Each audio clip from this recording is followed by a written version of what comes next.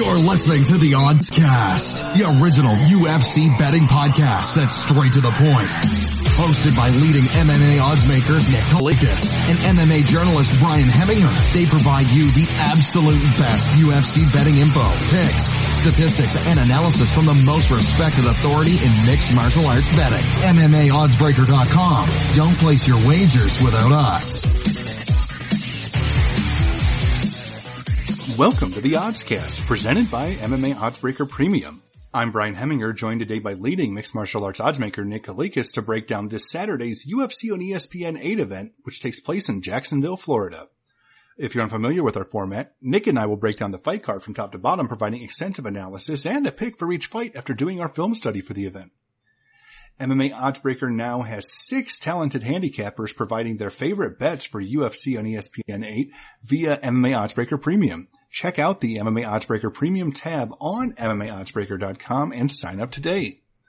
Back to the present, UFC on ESPN 8 features an 11 fight card in total and will be aired on ESPN Plus and ESPN this Saturday night. Let's dive right in. Now, kicking things off on ESPN Plus is a heavyweight contest between Don'Tale Mayes, who is 7-3, and Rodrigo Nascimento, who is 7-0. Now, Nick, where did this fight open, and how has the public shifted things so far?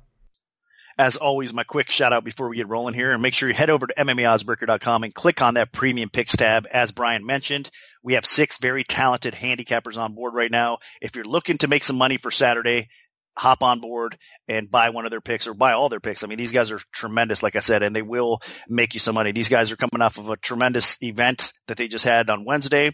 Most of these guys profited pretty well. So like I said, hop on board and check out MMAoddsbreaker.com and click on our premium picks tab.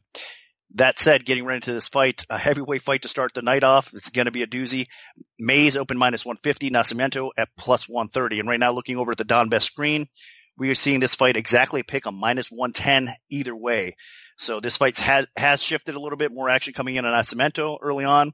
I can understand it. For me, it's a pick'em type of fight because there's a lot of variables in this spot, and you can't be overconfident. I mean, Mayes is looking better. I mean, both these guys are UFC contender vets, by the way, and both of them have had some really good moments on that show. I mean, Mayes originally suffered defeat, then bounced back. He came back and proved that he belongs on this UFC roster, especially in the heavyweight division. So a lot to like about Mayes and his improvements. I mean, he's a big boy for this weight class for sure. He's got good striking. He has the ability to put you out.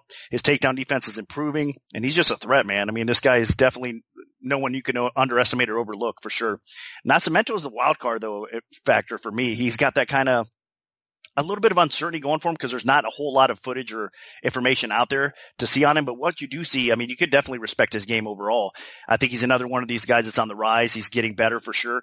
I think his stand-up game is not bad. I think he's got a ton of power. I mean, he's got good kicks that he blends in with some okay boxing. I think overall on the feet, Mayes is probably the better boxer of the two, but I think Nascimento on the ground is where he's going to look to take this eventually and get top position and look to maybe possibly submit Mayes or land some ground and pound and punish him here.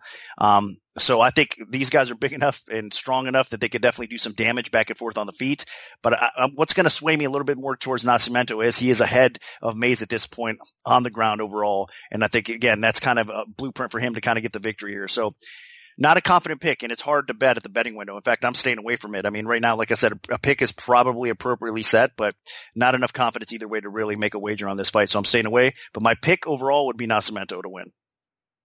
And I'm going to come in the other way. Now, Nascimento is very talented on the ground, but I don't know if he'll be able to get it there. I haven't seen a lot out of him in terms of takedown ability, and while Mayes has had some issues historically with takedown defense, most notably his first UFC Contender Series fight, it seems like he's put in a lot of work there. It was not easy for Gane to get him down. It was definitely, and Gane, obviously Mayes did not look great in his UFC debut against Gane, but Gane is one of the best heavyweight prospects that there is. So almost anybody's going to look bad against him, especially if they're making their UFC debut. Now, Mayes does hit very hard. He's athletic. He's 6'6". He's got speed, and he's got some decent technique on the feet. So I think he's going to hold his own in the stand-up and actually definitely more than hold his own. He's probably going to be the better by far stand-up fighter. Now, Nascimento isn't a complete novice there. I think Nascimento's actually got a better kicking game than Mays. So if he can keep it at distance, he could do some damage. But on the inside or at boxing range, I definitely favor Mays. And Mays definitely has had issues. If he does get put on his back, I think he's in trouble, but will he? And I'm not quite sure he will. Nascimento really has not faced anybody yet, and the only quality win he had was the Contender Series fight, and in that fight, his opponent shot in for a takedown, he reversed it, and got the submission. So we didn't even really get to see how he would have to look if he got pushed to the limit, because his opponent basically gift-wrapped one for him. So I think that as long as Mays can keep this upright, not only can he win, he might even be able to score a knockout. So my pick is going to be Mays. Now, dropping down to the women's strawweight division, we have Courtney Casey, who is 8-7, taking on Mara Romero Borella, who is 12-7. Now, Nick, what's the MMA oddsmakers' perspective on this one?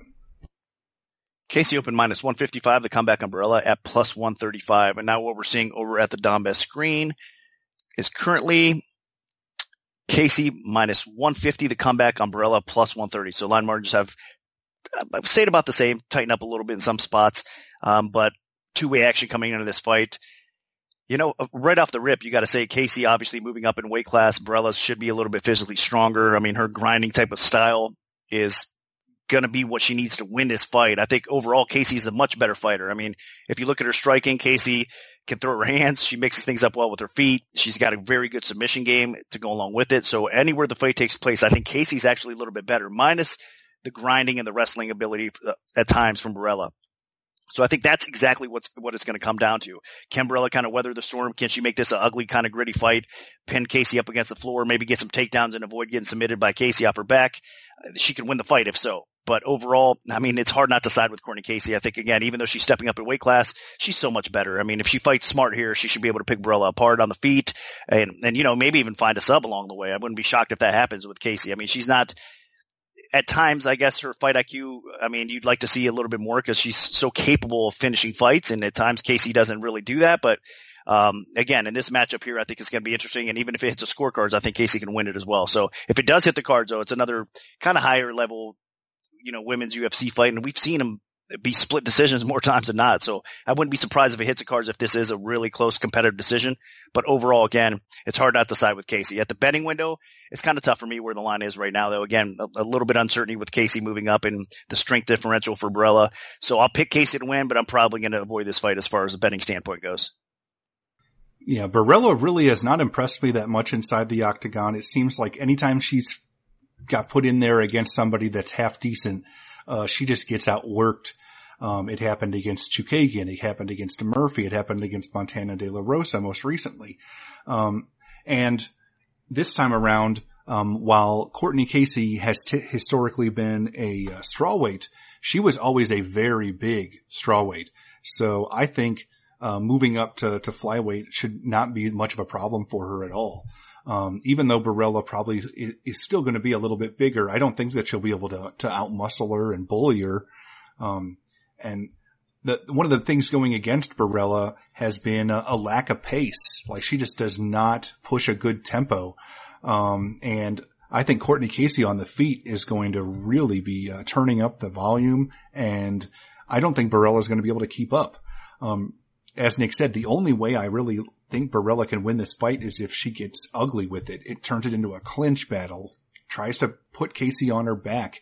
And as long as she can avoid getting armbarred while Casey's on her back, then maybe Borella could ride out the fight in top position, because Casey is a little too comfortable off of her back, and she doesn't have amazing takedown defense. So I think that's the best path to victory for Borella, but realistically, I think this is Casey all the way. I just think she's the more skilled fighter. She's definitely better on the feet and more active. And if it goes to decision, which I think it probably will, I see Casey getting the nod. Now, moving up to the featherweight division, we have Darren Elkins, who is 24-8, taking on Nate Landwehr, who is 13-3. Now, Nick, where did this fight open, and how has the public shifted things so far? Landwehr opened -175, the comeback on Elkins at +150. And right now, looking over at the Donbest screen, we've seen a drastic change. Right now, it's Elkins currently minus 125. The comeback about plus 105 on Landwehr across the market. And, taking Elkins at that dog money, I can understand it for sure. I mean, he's such a tough guy to fight against. I mean, with his style, again, talk about a gritty grinder. That's what Elkins is. His stand-up's improving for sure, but that pace that he pushes, I mean, that in-your-face, relentless kind of style, the guy's tough as nails in most cases as well. It's just hard to deal with that kind of pressure and that pace that he sets. And again, you're having to fight off takedowns along the way, having a good ground game from Elkins. So I get it. I understand why people came in. It is a tough matchup though for me, again, right now where the betting window is, because I don't know if I lay the chalk though here, since the line flipped on Elkins, because I think Landwehr, this is a winnable fight for him. I think Landwehr is the better striker overall. I think if he can avoid Elkins just kind of getting the takedowns and grinding him out a little bit, if he could keep his distance, keep the space, I think he can have a lot of success on the feet and kind of mark Elkins up as it goes. So, I mean, I know that Landwehr suffered a defeat in his UFC debut, which was kind of unfortunate and a big disappointment for him. So he's going to be looking to bounce back here and get his first official win. But man, Elkins is such a tough out. So this is, again, one I'm going to stay away from at the betting window because it is a winnable fight for Landwehr. I think he is the better overall striker and he could do some damage, no pun intended, on Elkins. But that said, it's hard not to pick Elkins because I think, again, he had that relentless pace, the experience. He's faced a lot of great competition overall. Landwehr has as well. I mean, not in the UFC, obviously, but I mean, he's faced some okay opponents. You can't compare the resumes overall. So I think Elkins is a lot more battle tested at this spot, but I wouldn't be surprised if Landwehr does pull off the victory here. So that's why I'm a little bit tentative here, but I will pick Elkins just as a pick. Because I am, like I said, kind of going back and forth on this a little bit as well. So my pick is Elkins. It should be a pretty grueling fight for both guys as it goes, though. Yeah, Landwehr is hyper aggressive on the feet. I mean, he's very entertaining. The problem is it can be aggressive to a fault, and that's what happened in his UFC debut. He was overeager charging in, and he got blasted with the knee just as he was coming in, and that completely knocked him out cold. So going in there against Darren Elkins, if he comes in with even close to the same strategy, he's in big trouble because when you're that wild and aggressive and out of control, you're just leaving yourself wide open to be countered with a level change and a takedown. He needs to be under control this time around. He needs to measure himself a little bit. I think maybe it had to do with that first UFC fight and just wanting to make an impression, but this time around, I mean, he needs to be more measured because if he comes in all hyper and crazy, unless he completely blasts Elkins with that first shot and hurts him and can turn it up and get the finish, that style's not going to work because Elkins just going to dump him on his ass. Elkins is a terrific wrestler. He's a grinder. He's got that, wrestler's mentality where he just wears you down and just outlasts you. And I think that's probably what's going to happen here. Landwehr will have his moments on the feet. But Elkins, he's got a little bit of pop. I expect Landwehr to get the better of striking exchanges, but the second this goes to the ground, I mean, it's just going to be Elkins on top doing work, whether he's, working to advance position, looking for a submission, or just looking to beat him up on the canvas. So I just think, Elkins is just too experienced and got, too much, going on with that wrestling that Landwehr's not going to have an answer for it. So my pick is Elkins. Now, sticking with the featherweight division, we have Giga Chikadze, who is 9-2, taking on Irwin Rivera, who is 9-4. Now, Nick, what's the MMA oddsmaker's perspective on this one? Chikadze opened minus 327. The comeback on Rivera at plus 255. This is a fresh line that just recently opened. So, action's yet to be determined overall, but it looks like there is some dog action at a couple spots on the screen, the Donbest screen right now.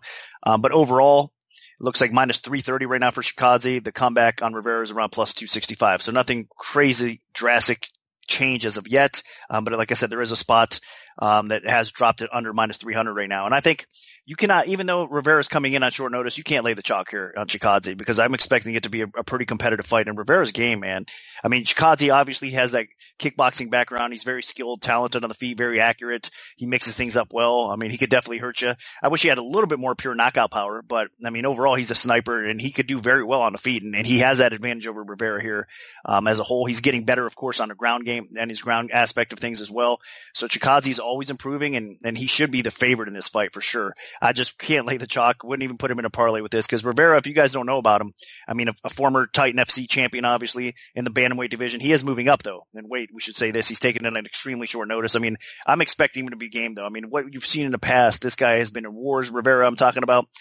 So he's going to be ready to fight. So I don't think, despite it being short notice, I don't think this guy is going to have a real setback in that regard. I think he's going to come to fight. And again, Chikadze might be a little bit of a problem for him on the feet, but Rivera is probably the overall better mixed martial artist. I mean, Rivera does have some accuracy, does have a little bit of power on the feet, has some wrestling. Even if you put him on his back, I mean, that's been a problem at times for him in the past. I don't think Chikadze is going to be kind of utilizing that game plan all that much, but Rivera can even threaten for submissions off his back too. And like I said, and then once he kind of adapts to the fight really well, once a fight gets rolling and he sees, some of the advantages his opponents have. That's one thing I do like about Rivera is he seems to adjust well and then, starts taking over, coming back and kind of making things a little bit different. So, and better for him, I should say. So this is a tough fight, for both guys. I think it's going to be a lot more competitive than people probably think.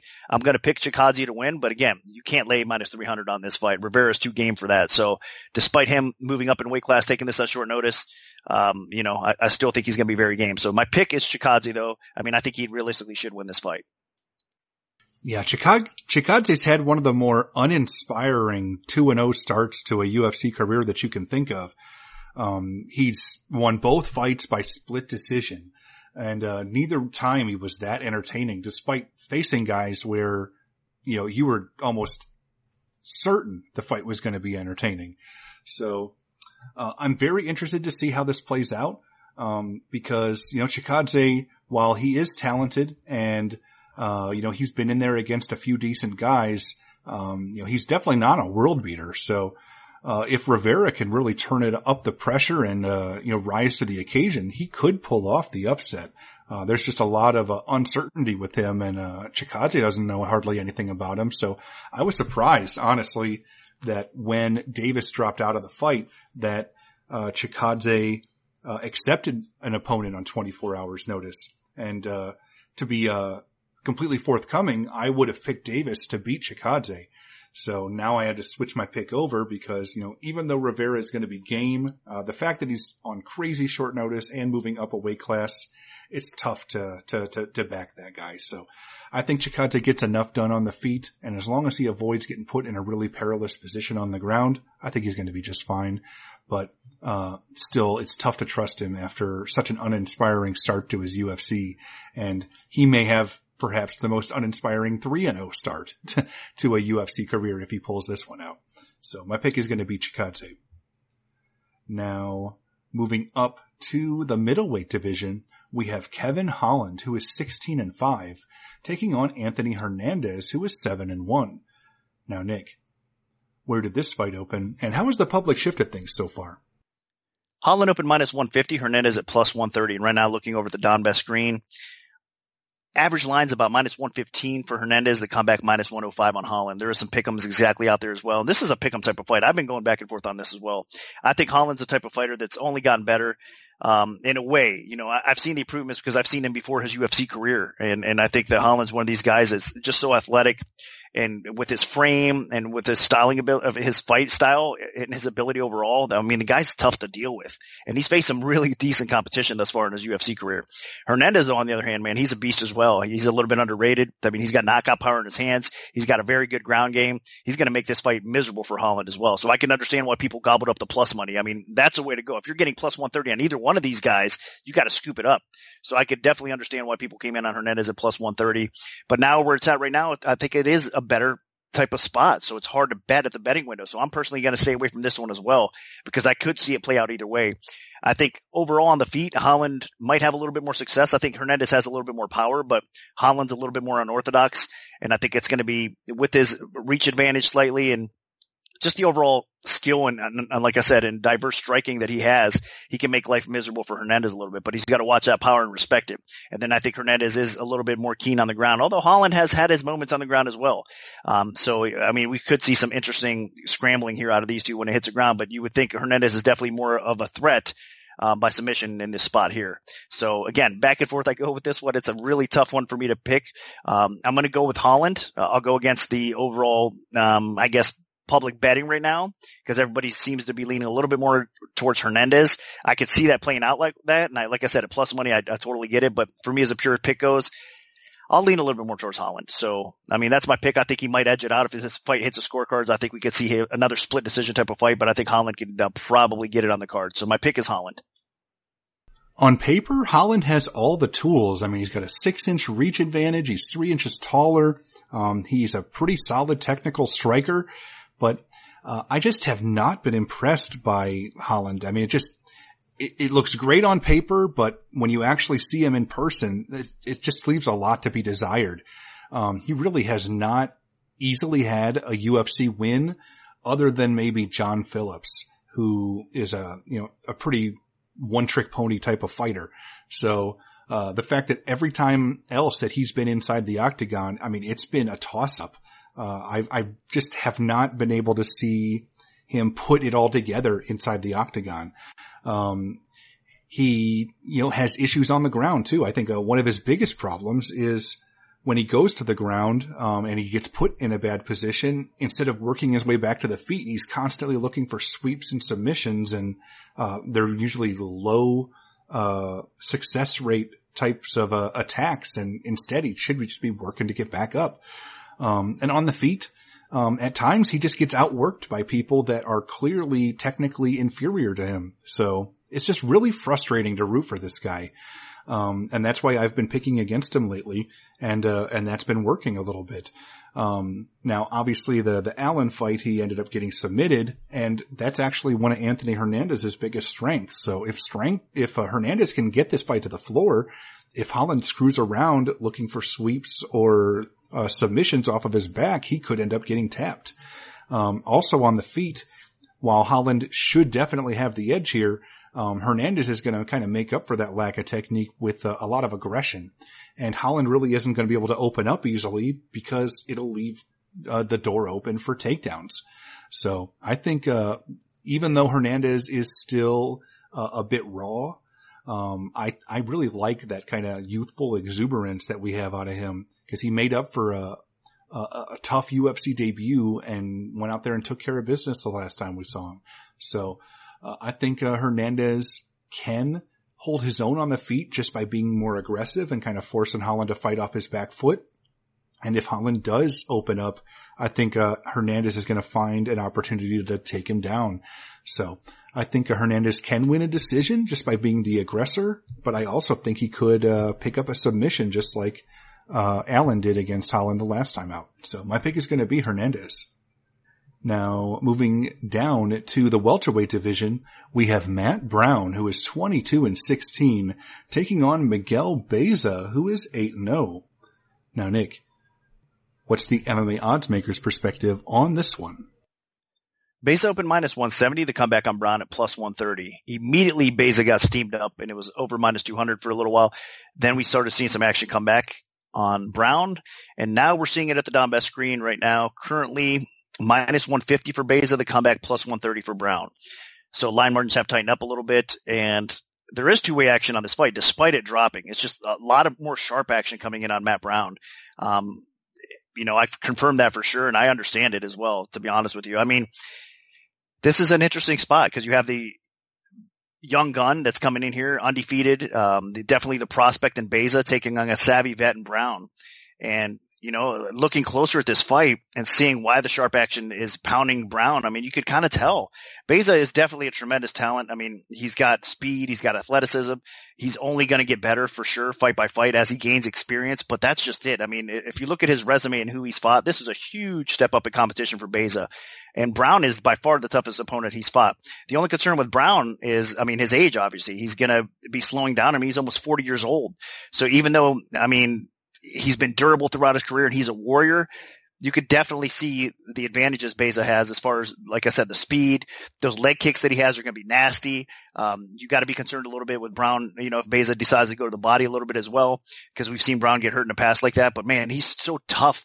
Brown never quits. And that's a difference maker here in this fight as well. I think even if Baeza's starting to have a little bit of success, Brown's going to be right there, man, and Brown's going to be coming for him, and he's going to make this an ugly, gritty type of fight that Beza has never seen before. I mean, Brown mixes things up so well. He hurts you with his elbows. I mean, he's got that accuracy with his punching, and he's got good high kicks and, kicking game in his own right as well. So this is going to go back and forth. I mean, again, the speed advantage and the youth advantage definitely lies with Beza, but the overall experience, Brown has been in there with killers, man, throughout his career. I know he took some time off, basically retired for a while. He's coming back. And his 2 performances since he returned, I mean, people were expecting him to win those fights. So nothing to really, I guess, overly boast about, right? I mean, Brown was supposed to win those fights. I mean, he had some good moments and bad, more good, obviously. I mean, in that Saunders fight, going to the ground and kind of fiddling with Saunders on the ground, I don't think was the smartest game plan, but you got to credit Brown because he survived it. They had submission attempts, and he ended up just destroying Saunders with the ground and pound. So that's what I mean. Brown has those slick kind of takedowns as well. You don't expect that he'll trip you down to the ground. Once he gets on top, he's just relentless with some of his punishment that he dishes out. And if you look at Beza, I mean, that's one thing. He doesn't really stay busy enough at times for me, right? So he's going to be fighting at Brown's tempo, I think, more so than not. And if that's the case, Brown's going to have his moments, and he's going to be able to kind of pick Beza apart and then pour it on at some point. And Beza has been hit in the past. You've seen it. He's been busted up a little bit. Even though he's had great success, like I said, so far in his career, this is just a different beast that he's facing in Brown, and you could really see it on film. I mean, go back and watch as many fights as you can from both fighters, and you'll see exactly what I'm talking about. So can Beza win this fight? Absolutely. He can go in there and maybe just, rock Brown off the get-go and finish him off fairly quickly. I wouldn't be shocked. I think he should be a very slight favorite in this spot because, again, the age factor, and obviously we're not getting a Matt Brown that's going to be in his prime at this point, but maybe around minus 130 even money, minus 120 even money. I mean, a very slight favorite for Beza. That should be more of the accurate line here. But again, if you were getting plus 130, plus 140, plus 150 and above, I can understand why the sharp opinion is on Brown. So I'm actually going to pick Brown straight up as well. I just think Beza hasn't faced a guy the caliber of Brown thus far, and maybe he gets it done here, and we could say that, finally he got a really solid win over, a very good opponent, proven savvy vet like Brown, but I'm not so sure he'll get it. I think Brown's going to make life miserable for Beza as it goes. Beza hasn't really been tested even going deep in fights too much. I mean, on the Contender Series he did. That was probably his toughest test to date, but in that fight he did have some problems over a very game opponent as well, and I don't think that opponent obviously was on the level of Brown. So with all that being said, it's dog or pass. Still a little bit of room to wiggle on the betting market right now, but I wouldn't be surprised if more public action comes in and hits Beza, and we can see this line kind of fluctuating back and forth. And I do have friends that have a very good, strong opinion on Beza that are going against some of the sharp money. So there's going to be sharp opinions on both sides of this as well. So I could respect that. I totally get it. But for me, I mean, after what I've seen, putting the work in, like I said, I think it's Brown or pass in my opinion. So I'm going to go with Matt Brown to get the win here. And I'm actually right with you here. Matt Brown is still, even at 39 years old, extremely dangerous. I mean, this guy can get in there and brawl with just about anybody. And, unless you're a very precise striker, you're going to have a problem against him. We've seen it time and time again. When Brown is aggressive and in your face, it's tough to get comfortable. I mean, he's the type of fighter that just puts a ton of pressure on his opponents and is lethal with his knees, with his elbows, with his hands, with his feet. A true, 8-tier, type of a fighter where, every limb and appendage can be capable of finishing a fight. Now, that's not to say that, Beza is in big trouble here because, I mean, the guy clearly is a rising up and coming, stud in the welterweight division. And he looked tremendous in that UFC debut, just tearing apart Aldana's legs, and getting the TKO victory. So if he can get some space and land some monster leg kicks against Matt Brown, who has definitely lost a step and whose chin isn't quite what it used to be, he could definitely wear Brown down and take him out. If he lands one of those kicks and just brings it up a few inches and cracks him in the body, he could also, finish him there. Brown has historically definitely had some trouble when he gets hit in the body. So, Beza is definitely the younger, quicker, more reactive fighter, but I also think that he is a little bit overrated. I think he has some bad habits with his striking defense. I think his technique isn't really that refined. He kind of relies a lot more on speed and athleticism. And I think, if Brown fights his fight and forces Beza to fight his fight, I think, Brown can get the win, and not just win, but, finish Beza. So, you gotta remember, even when Beza was fighting to get into the UFC, it was not a very good Tuesday night contender series. Every fight went to decision, and, Dana ended up giving Beza the shot. And you gotta remember, Aldana, that was the fourth fight in a row that he lost, if you factor in an exhibition from the Ultimate Fighter. So, this was a guy that was basically fed to the wolves to make Beza look good. And I think people are kind of believing the hype a little bit too much on Beza. So Beza could definitely win, especially if he can exploit a few of, Brown's weaknesses with his defense. But I really think, as long as Brown crowds him and, gets aggressive and in Beza's face, I think Beza's going to have a tough night. So my pick is going to be Brown. Now, moving on to the main card and dropping down to the featherweight division, we have Song Yadong, who is 15-4-1, taking on Marlon Vera, who is 17-5-1. Now, Nick, where did this fight open, and how has the public shifted things so far? Yadong opened minus 175, the comeback on Vera at plus 150. And right now what we're seeing on the Donbass screen is Yadong at minus 190, the comeback on Vera at plus 160. This should be a great fight. I mean, there is two-way action coming into this fight because Vera is going to get some support always. I mean, the guy's a very good fighter, but it's creeping up a little bit more towards Yadong. It's kind of been going back and forth a little bit as far as line movement. So again, at the betting window, it's a little bit tricky, I think, for most people. But this should be an awesome fight because I got nothing but respect for Marlon Vera. I mean, early on in his career, I really wasn't all that high on him, meaning that I didn't think I thought he was a little bit overrated. I didn't really respect his game overall, but man, I've seen him put in the work, and I've seen this recent stint that he's on. He's been nothing but great. I mean, I think he's a threat everywhere the fight takes place. He's made himself one of the best featherweights in the division right now because he can beat you on the feet. He's got enough, knockout power a little bit. He shows a diverse skill set on the feet where he makes up his kicks and his punches well enough, and he's pretty accurate with his striking. To the point where obviously on the ground, man, he's got those sneaky good submissions as well. And his takedown defense is getting better.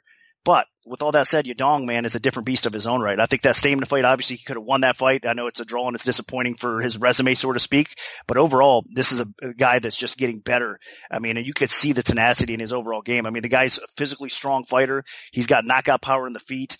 He's got a wrestling game that could definitely control this fight against Vera as well. And the guy's never been submitted in his career. So I think his ground defense is savvy enough not to get caught by one of Vera's submission attempts either. So this is Yadong's fight to control, I think, overall.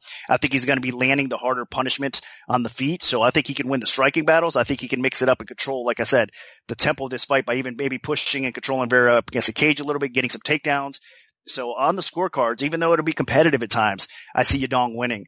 And I mean, Vera's a tough guy, so it's very difficult to stop a guy like Vera. But man, Yadong has that power as well, so you can't put it past him that he might not get a finish here either. So I do like what I see with Yadong. I think the sky's the limit.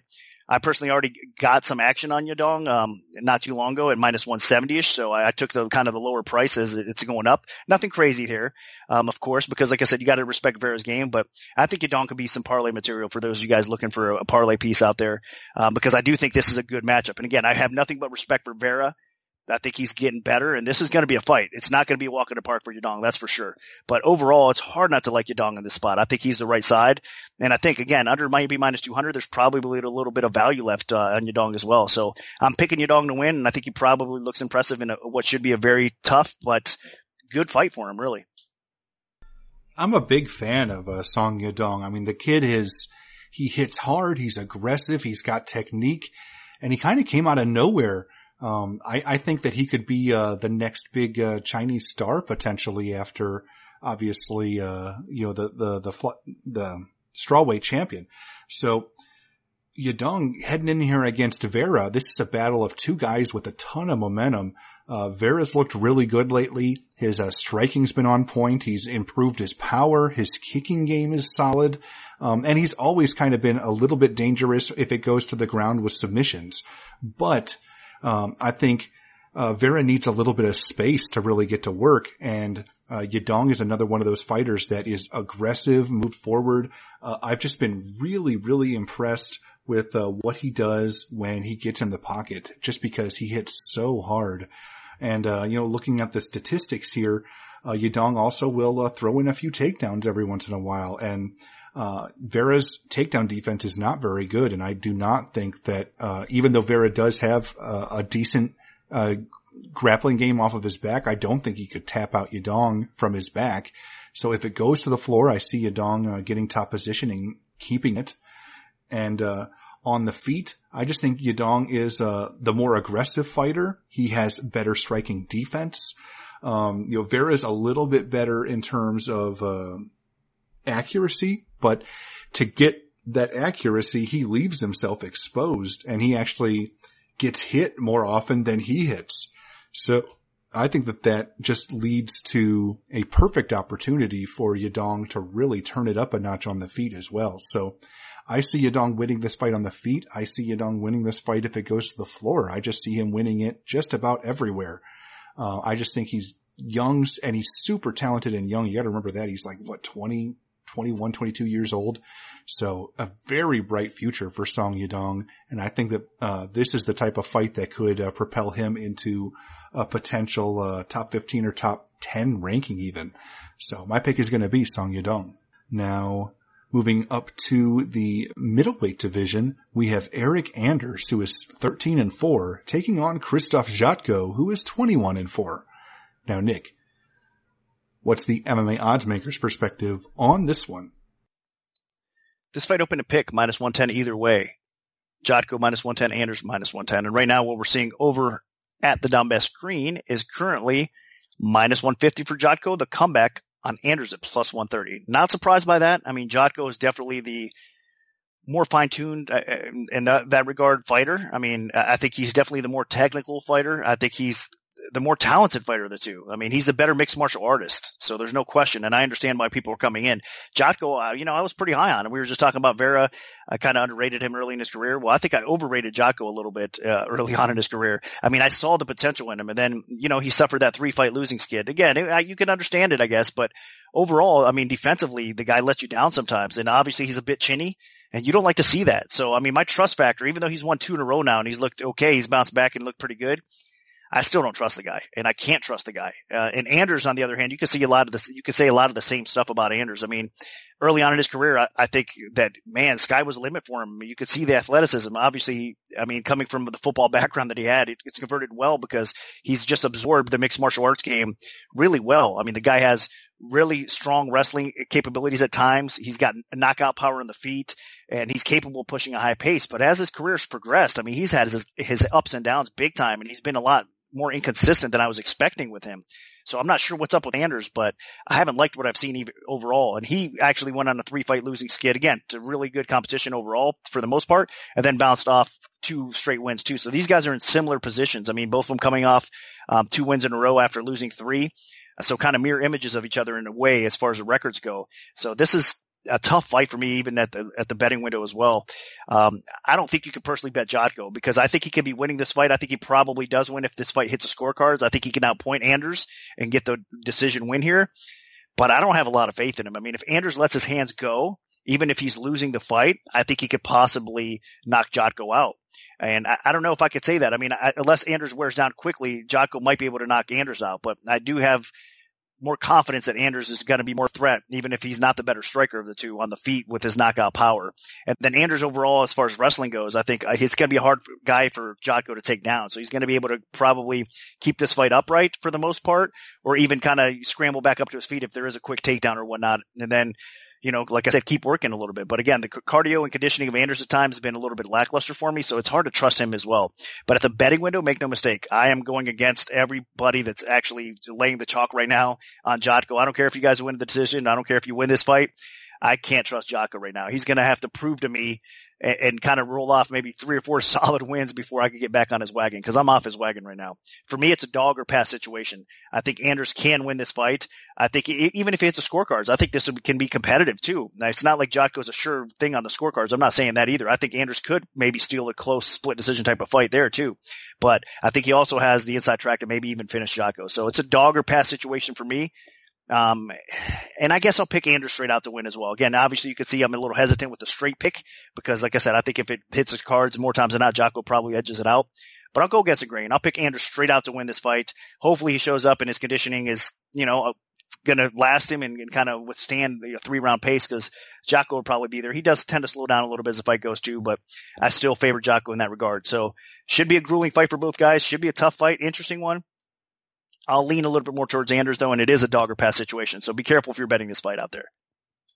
Yeah. As Nick mentioned, Anders has had his issues with, in terms of getting, in big wars and taking a lot of damage. He looked like he was going to be the next big thing when, on short notice, he went in there against Machida and went 5 rounds and lost a split decision. But then that 3-fight losing streak, including, not just that he got the crap kicked out of him by Thiago Santos, the 3rd loss in a row in particular. I mean, he got dropped like 4 times against Roundtree.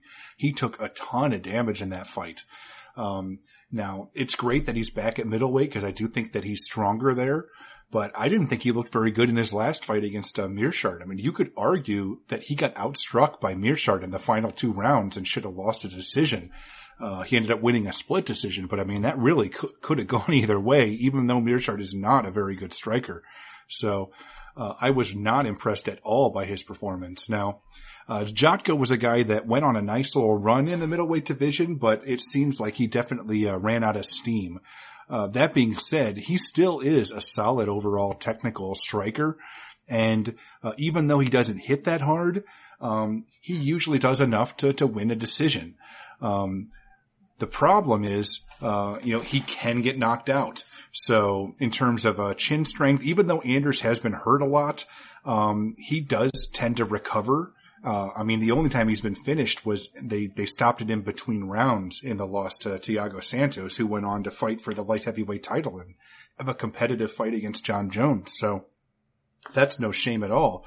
But he does get hit a lot, and Anders does take a lot of damage. So I can see Jotko outworking and outpointing and outscoring Anders over the course of 3 rounds to win a decision. But my big concern is, I think Anders hits harder than Jotko, and Jotko, when he gets hit hard, he doesn't bounce back like Anders does.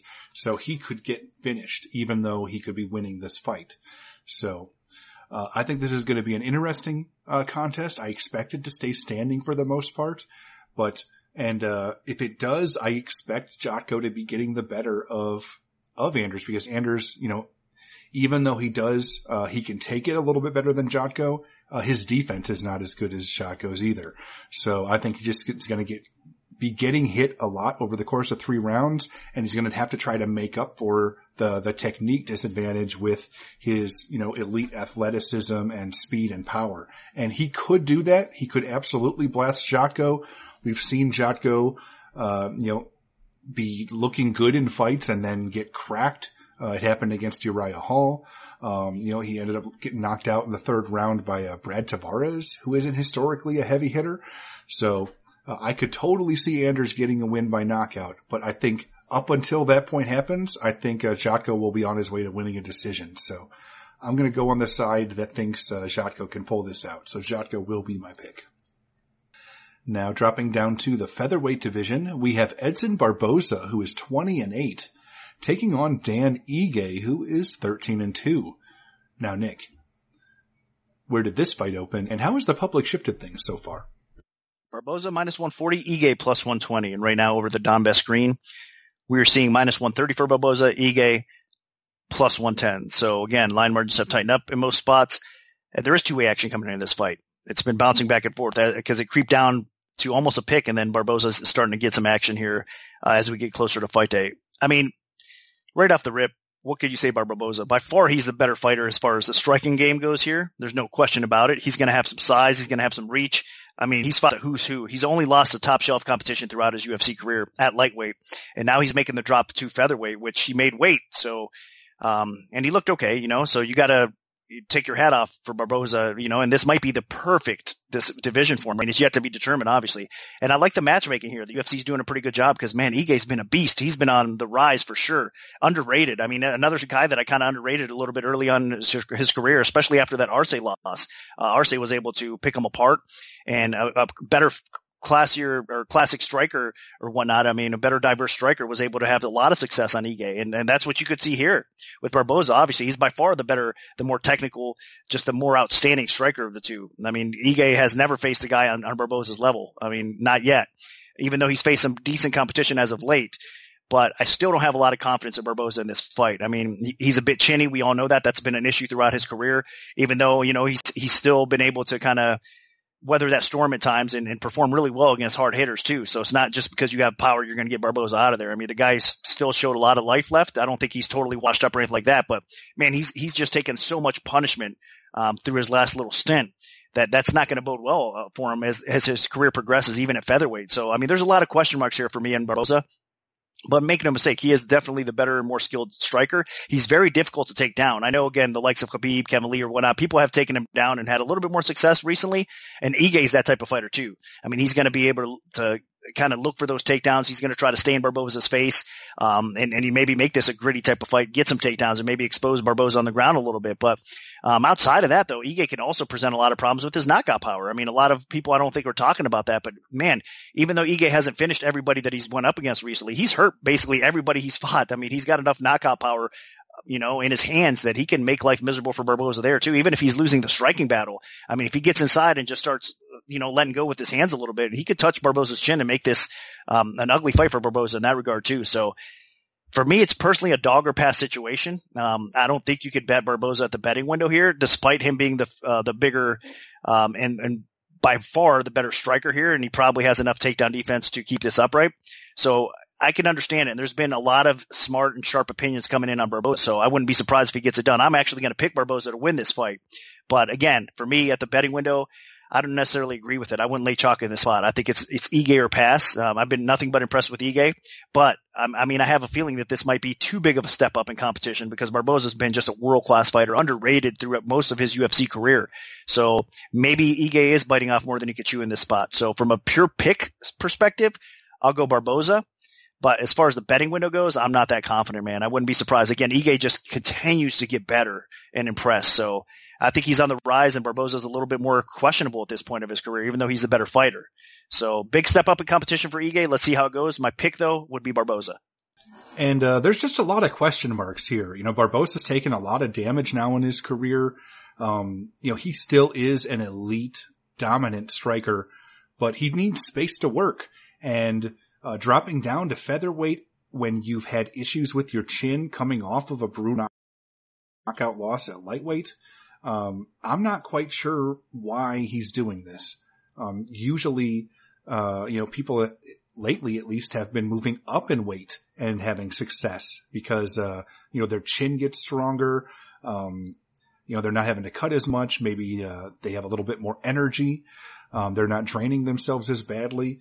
Maybe even pack on a little bit of power, but, Barboza's going the other direction.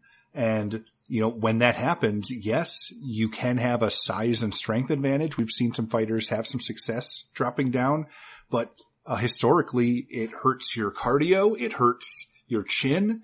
You're draining yourself even more. He did make weight. So that is something that I was keeping an eye on, but man, he was a pretty big, lightweight. So this could not have been easy for him. Dan Ige, this is a guy that I've slept on. At first I thought that he was a pretty, one-dimensional fighter, but, I've been impressed with the improvements he's made on the feet. He's not a world beater, with technique, but he puts some good pressure on his opponents. He's aggressive. As Nick said, he has a little bit of pop in his hands. So if he crowds Barboza, and doesn't give Barboza space to work with those, that elite kicking game of his, Barboza's, feet are just insane. I mean, he's got more leg kick finishes than any other fighter in UFC history. He's got some just insane spinning wheel kick knockouts. So, if you give this guy space to operate, you're in big trouble. But, the way Dan Ige fights, I don't see him doing that. I see him crowding Barboza, getting in his face, looking to crack that chin, and then, changing levels and looking for takedowns as well. This is a guy that is a very well-rounded, mixed martial artist. And, if he fights the way that he needs to fight to keep Barboza from having room to operate, I think he could, potentially win a decision without having to finish Barboza. just from frustrating Barbosa. But especially if he can get inside and crack Barbosa, I think that, that chin is just ready to go at featherweight. So as Nick said, Ige's been hurting a lot of people, but if he gets in and cracks Barbosa, I think that this could potentially be his first TKO win. So even though Barbosa is by far the more technical striker, I think, Ige could make up for that with aggression and pressure. So my pick is going to be Ige. I think that he spoils Barbosa's featherweight debut. Now moving on to the co-main event of the evening in the women's strawweight division, we have Claudia Gadelha, who is 17-4, taking on Angela Hill, who is 12-7. Now, Nick, what's the MMA oddsmaker's perspective on this one? Gadelha opened -210, the comeback on Hill +180. And right now, looking over at the Donbest screen, we are seeing -210, +175-ish. So again, that's kind of a more consensus number overall. There's -220s, +180s. And as far as the opening line goes at times, I mean, it basically varies. I know there's sportsbooks all around the globe. So, I mean, different places open different numbers at times. So I've even seen this spot open, like this fight open a lot closer to a pick'em, with Gadelha being a slight favorite in that spot. And at that price, of course, you got to bet Gadelha. I mean, so again, just take it for what it's worth as far as opening lines go. There's a lot of different opening lines floating around out there these days. So, but that said, -200 seemed to be obviously a pretty solid opener overall. And I mean, stylistically, this is a nightmare matchup for Hill. Gadelha is one of those fighters that, man, she's just been overall through her career one of the best fighters, I really think. I mean, at the 115-pound weight class in the UFC, she's been just really a top tier fighter that has so much talent. She's let you down though at times though with her conditioning. That's where it's at with her. I mean, if she had those kind of areas that are her flaws in check, she could be championship caliber material for sure. I mean, we once seen her kind of make a run towards that title. It just didn't work out for her, but she's got the skill set to be champion for sure. I mean, she's so well rounded overall. Even for being a more grappling based fighter, she's got a little bit of power on her feet, and she's not afraid to kind of get out there and mix things up and throw down a little bit. She could be effective with her stand up game, but make no mistake here against Angela Hill, she doesn't want to play that game all that much because Hill is by far the better technical striker. If this fight plays out on the feet, Hill should probably start taking over. I think Gadelha is going to be actually pretty close and competitive, especially early on in this fight, even if it is on the feet. But Hill is a more technical striker. She's improved so much. She's become much more than a striker, in my opinion, meaning she's kind of filled out some of the holes that she's had as her UFC career progresses. Obviously, her go-to is definitely still the striking, but her takedown defense is getting better. Her ground defense is getting better. So she's improving in all areas. And with Gadelha kind of fading as the fight progresses at times, I mean, this is a winnable fight for Hill, especially as it hits the scorecards. I mean, this is probably going to be another split decision type of fight if it does hit the card. So if you guys are betting this fight, that's something to keep an eye out for, though. But game plan is everything. And Gadelha's camp, if they don't tell her to shoot right in, I mean, mix things up for the first obviously little bit and try to get inside and close that gap with her hands, but get the takedown. She's more than capable of getting this fight to the floor. And once she has this on the floor, I think you look to take Hill's back and submit her. I mean, it's a very clear path to me how Gadelha can win this fight. And she should win this fight by that. I know Hill, again, has improved her takedown defense. She's not the easiest person to submit as much right now, but that is the blueprint. And I mean, they got to know that. And you don't want to mess around at all. Just get this fight to the ground, be dominant, and get a W there on the ground, because I think Gadelha is definitely levels above Hill in that aspect of things still. I know Gadelha has struggled lately with getting some takedowns and it hasn't been as dominant at times. But if you go back, look at the Esparza fight. I mean, against a really solid wrestler in Esparza, Gadelha was able to have success even in the wrestling department there. So she's capable of getting Hill to the floor. She's capable of submitting Angela Hill as well. Will she do it? I mean, like I said, it's inconsistencies throughout her career, but talent-wise, she's one of the best for sure in the division. So I like Gadelha. I think there's probably a little bit of value out there with the Gadelha by submission because, I mean, like I said, I mean, that is clearly the path to victory for her. And I think her coaches are going to be really foolish if they don't tell her to try to definitely implement that game plan right away. Now, does she do it? We'll see how much improvement Hill's made. I think she is capable. That's why I'm going to pick Gadelha to win this fight.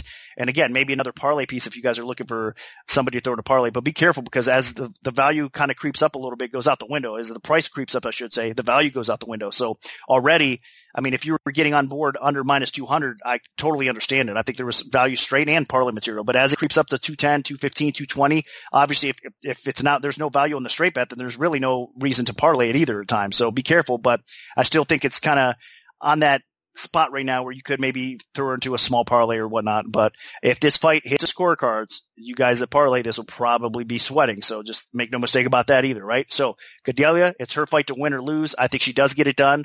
I just don't think Hill's caught up at this point. So it's not a dog or pass situation. I think it's more of a favorite or pass situation. My pick is Gadelha to win. And I'm right with you. On the feet, yeah, Hill's the better fighter. Gadelha's had her moments on the feet, but the fact that she's been repeatedly hurt in the stand-up and that Gadelha just tends to slow down and wing shots in the stand-up, I'm not impressed with her as a stand-up fighter. And Angela Hill, she can bring the pain at this state standing. So if Gadelha screws around and turns this into a stand-up fight, I could see her losing a decision or even getting knocked out. But Gadelha has some of the strongest top game and takedowns in the women's strawweight division. I would say the only person that is a better pure ground fighter than her is probably, Tatiana Suarez. But that being said, she needs to implement it because, Angela Hill has had her issues against really strong ground fighters. Historically, you go back and you see her getting finished by Randa Marcos with an armbar. You see her getting finished by Rose Namajunas with a rear naked choke. Tecia Torres took her down. Carla Esparza choked her out back on the fighter way at the beginning of her career. But so when people have a stronger ground game than her and take her down and put her in a bad position, she tends to get submitted. So if I'm Claudia Gadelha, I don't screw around at all. I get in there and put her on her butt and try to work for a submission through a dominant position. The last time we really saw Gadelha implement that was against Carolina Kowalkiewicz, and it was worked to perfection. I mean, that was one of the most dominant one-sided elite performances of her entire career. And we really haven't seen her implement it quite to that same level ever since, not even really close. But this is a perfect opportunity to really showcase what she can do on the ground because Gadelha can definitely be a beast on the canvas. And I think that this is the right time to do it. So my pick is going to be Gadelha, but if she screws around, this could get interesting in a hurry. Now this brings us to the main event of the evening in the heavyweight division. We have Alistair Overeem, who is 45-18, taking on Walt Harris, who is 13-7. Now, Nick, where did this fight open, and how has the public shifted things so far? Harris opened -150, the comeback on Overeem plus 130. And right now, looking over at the Donbest screen, we are seeing -140 for Harris, plus 120 on Overeem. So two-way action coming into this fight overall. Line kind of creeped up a little bit for Harris. Now we're seeing it drop back down a little bit as we get closer to fight day for Overeem. I wouldn't be surprised if we see it bump back up a little bit because I think overall the public opinion is going to be siding with Harris. I mean, you know what? First, let's get it out of the way. I mean, you got to feel for Harris, what he's went through mentally. I mean, with the stress of losing his stepdaughter like he did. I mean, that's just, what can you say? You got to feel for the guy. I mean, I would never want anybody to have to go through that. I mean, like I said, I can't really imagine what that's like. So, mentally, we're not sure where he's at. I mean, part of me thinks he's going to be out here just looking to just destroy Overeem, of course, because he's going to have that chip on his shoulder. He's going to be kind of wanting to just kill everything in sight, so to speak, because, I mean, I'm sure he's got a lot of, build up frustration and anger that he wants to take out on Overeem. So I get it. But again, mentally speaking, if he's not smart here, this could be a nightmare matchup for him. So Harris has the explosiveness on the feet. He's getting better. He deserves this main event slot. I mean, the guy's fun to watch, and he's improved throughout his UFC career. You could see it. I mean, the guy's definitely a threat. He's capable of knocking Overeem out. Overeem's been a little bit suspect, obviously with his chin throughout his career. That's one of the biggest problems that you have with Overeem is against talented strikers at times. I mean, they could get through and catch that chin and knock him out. So we've seen that too often with Overeem, and that's definitely the legit threat here. But Overeem is by far the better fighter still. I mean, Walt Harris has, like I said, closed the gap a little bit overall, but Overeem is by far the better fighter, meaning that he's the more well-rounded mixed martial artist. He's got by far the better ground game. He's got really good striking offensively in his own right. I mean, he's been pacing himself a little bit better. He's been fighting a lot smarter in that regard as well, and he's got knockout power. So Overeem can win this fight by knockout. I mean, Harris isn't exactly, I mean, he's pretty solid overall, but he's a bit chinny at times too. So I think Overeem could knock Harris out if they start exchanging. I mean, the speed factor for Harris is going to be there. He's going to have the advantage. So I think Overeem's blueprint here is to probably get this fight down to the ground as soon as possible and then exploit Harris on the ground, which is still a weakness for Harris. I mean, he's improving and he's getting better, but really that's a path to victory. And it's clear as day for me that Overeem could do that. He has underrated wrestling. He's going to be able to kind of follow the blueprint. We've seen him use it more recently, which is very smart. I think Overeem needs to continue to kind of have that brain set and meaning that, get these fights to the ground, especially against dangerous knockouters like a guy like Harris.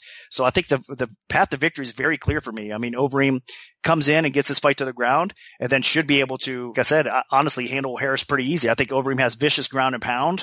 I think Overeem could possibly even win by submission on the ground once it gets there. So that's a blueprint. I'm going to side with Overeem here. I mean, again, I know it's a little bit scary because if it stays up too long, maybe Harris's speed and power gets through and catches Overeem's chin.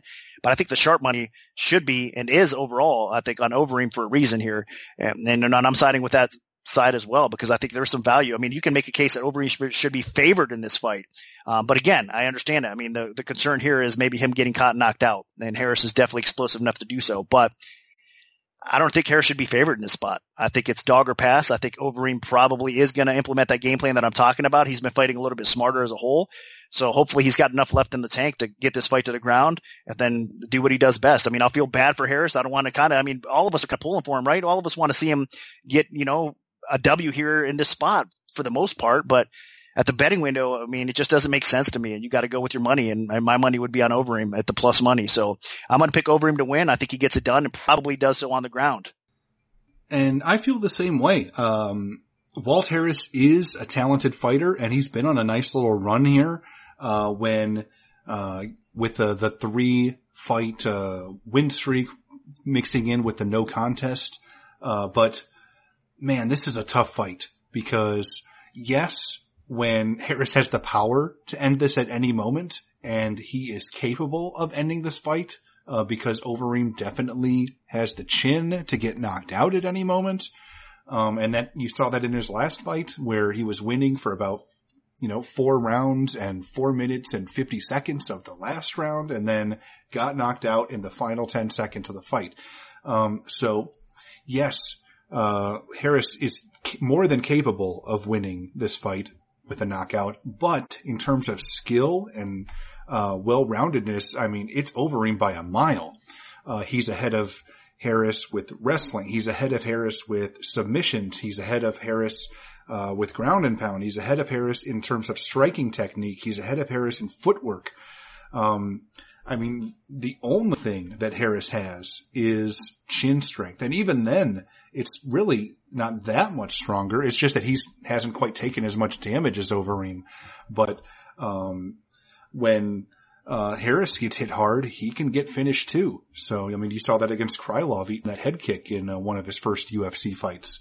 So, I think that Overeem can win by knockout. I think Overeem can outwork him over the course of 5 rounds. I think Overeem can take him down and submit him. You saw that when Harris dropped down and or on short notice attempted to take on Fabricio Verdum, and he ended up getting embarrassed in that fight. Verdum just immediately went to the ground and armbarred him. So I'm not saying that Overeem will be able to do that in a minute like Verdum did, especially when Verdum was a lot closer to fighting at the championship level. But Overeem is still a really good, talented fighter, and it's really going to have to take the best performance of his career for Harris to pick this up. Now, he did get a very quality win over Olenek in his last fight. Looked great, but I think, Overeem is a whole different animal. Olenek is definitely more of a guy that doesn't quite have that technique, and Harris was just able to crack him and take him out. And Overeem is going to have that striking technique. He has the striking defense. It's not going to be easy for Harris to get in there and really do damage. And I think for Overeem, it's going to be easy because, his offensive striking in terms of, percentages is through the roof. I mean, he is a very accurate striker. So as long as Overeem protects his chin, he should, walk away with this. But again, Harris and his power can be an equalizer at any moment. But I'm going to side with Overeem here. I think he wins possibly by submission. So that'll do it for our full event breakdown for UFC on ESPN 8. If we have a free play to give out, make sure to follow at MMAOB Premium on Twitter because that's where we'll post them first. We can also notify you of our free bets via email alert if you prefer that method. Just send an email to picks@MMAOddsbreaker.com and we'll add you to our free bet mailing list. Remember to check out MMA Oddsbreaker Premium. Good luck everyone, and hopefully the betting gods are on your side this weekend.